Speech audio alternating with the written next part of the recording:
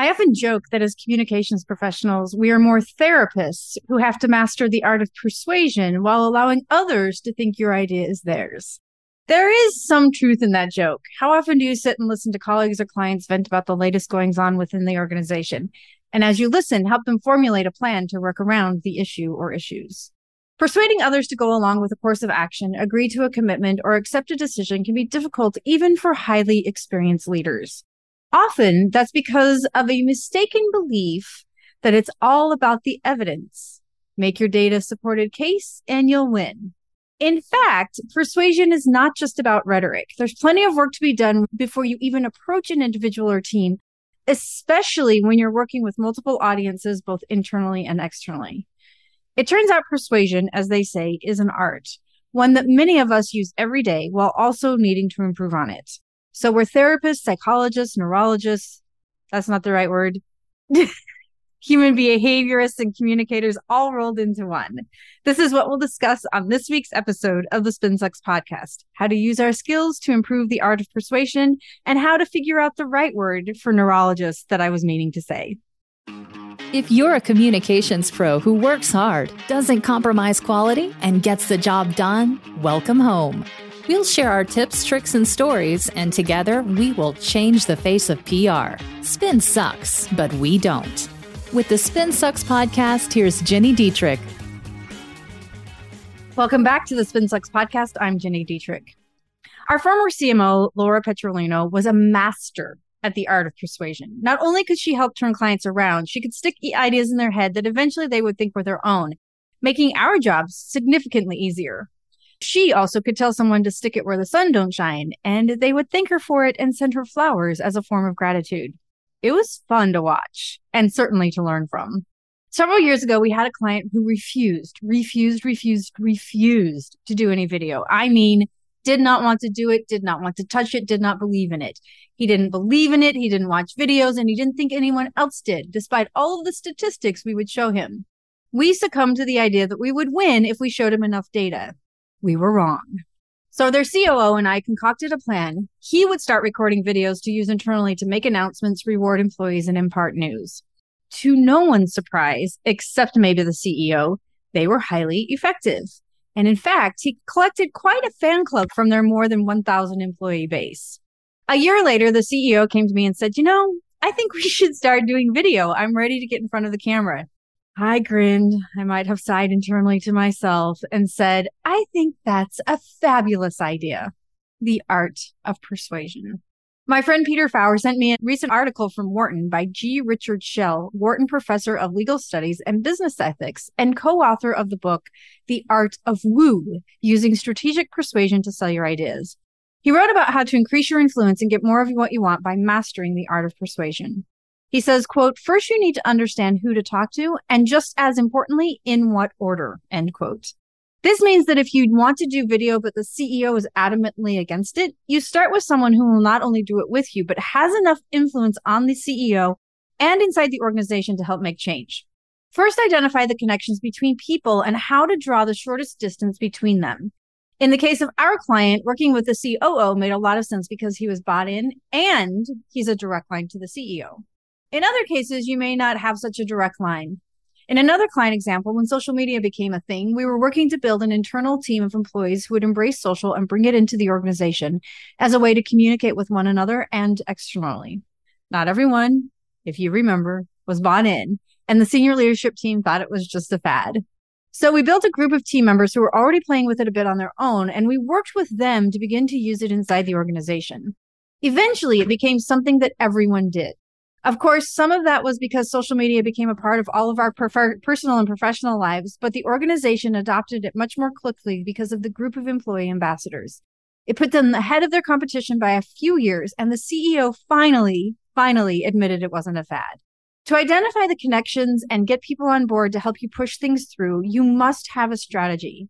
Be aware of those who will put up resistance, what that resistance will be, and how you adjust your request to appeal to each person. In just a few minutes, I'll be back to talk you through the action steps Professor Schell recommends to make this work for you and to improve your art of persuasion. I'll be right back. There are two things I want you to know about. The first is the Fundamentals of Media Measurement course that we just launched with Muckrack, and the second is the PESO Model certification. Both will help you evolve your career this year as you learn how to measure your work using the PESO model to get you there. The Fundamentals of Media Measurement course can teach you how to measure your earned media efforts, create a successful measurement strategy, and report on your success.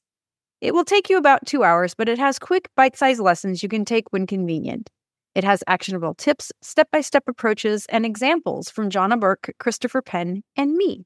Go to mrac.co/spinsucks to learn more, get registered, and start your measurement journey today. That's mrac.co/spinsucks.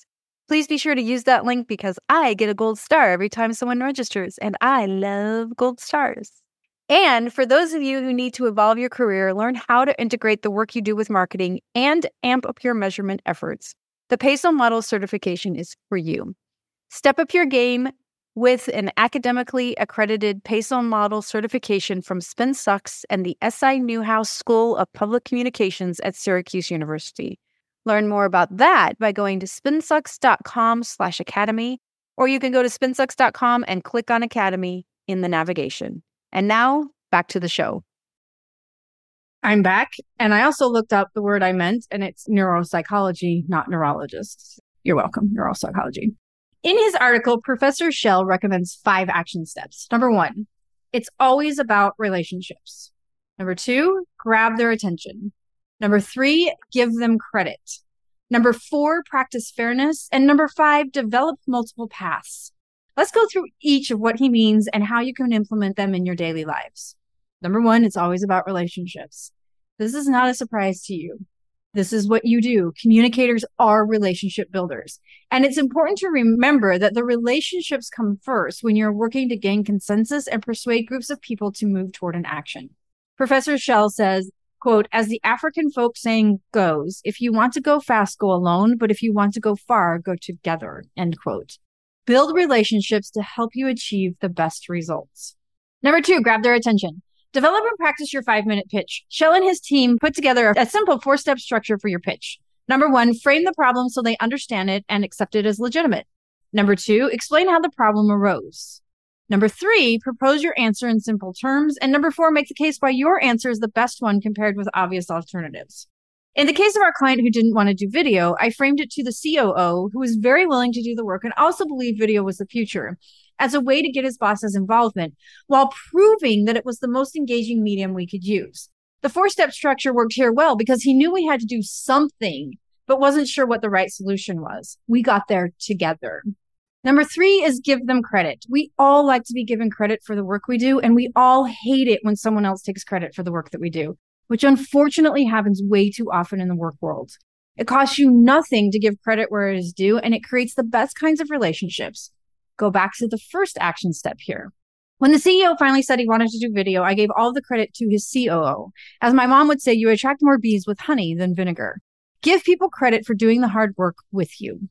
Number 4 is practice fairness.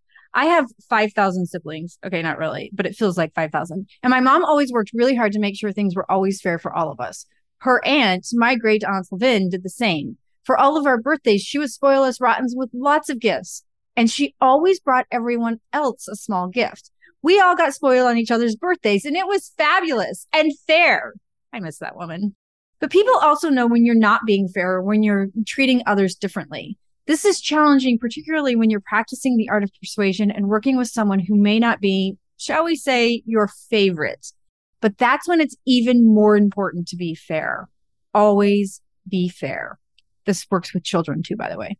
And number 6, develop multiple paths. This is what Professor Shell has to say about developing multiple paths. Quote, brainstorming a variety of options for solving problems rather than settling on the first one you happen to stumble upon will give you the chance to enhance working relationships with more people. You will also solve problems in ways that you do not create new or unexpected issues for others. The chances are good that the first solution you come up with will work well for you, but the second or third may work equally well for you, but also better for others. To put it simply, consult widely before deciding what to do. Then examine the available options from multiple perspectives, not just your own. End quote. All to say, Explore different options and figure out which will work best for each of your intended audiences. As you build relationships, you'll know how to persuade each person. Just like I quickly figured out that pounding the CEO with all the video engagement data wouldn't work, I had to develop another path to get him to the point that he would finally agree to do it. The art of persuasion is something every communicator must master, both internally and externally. With these 5 action steps and some consistent elbow grease, you will get there. If you're not already part of the SpinSucks community and you'd like to hang out with like-minded individuals, you can find us at spinsucks.com/spin-sucks-community. That's spinsucks.com/spin-sucks-community. It's a community full of crazy smart professionals. It's free, it's fun, it's smart, and you might just learn a thing or two from your peers. I'll see you next week. If you're ready to change the face of PR, make sure you subscribe to the SpinSucks podcast. If you enjoyed this episode, leave us a rating and a review.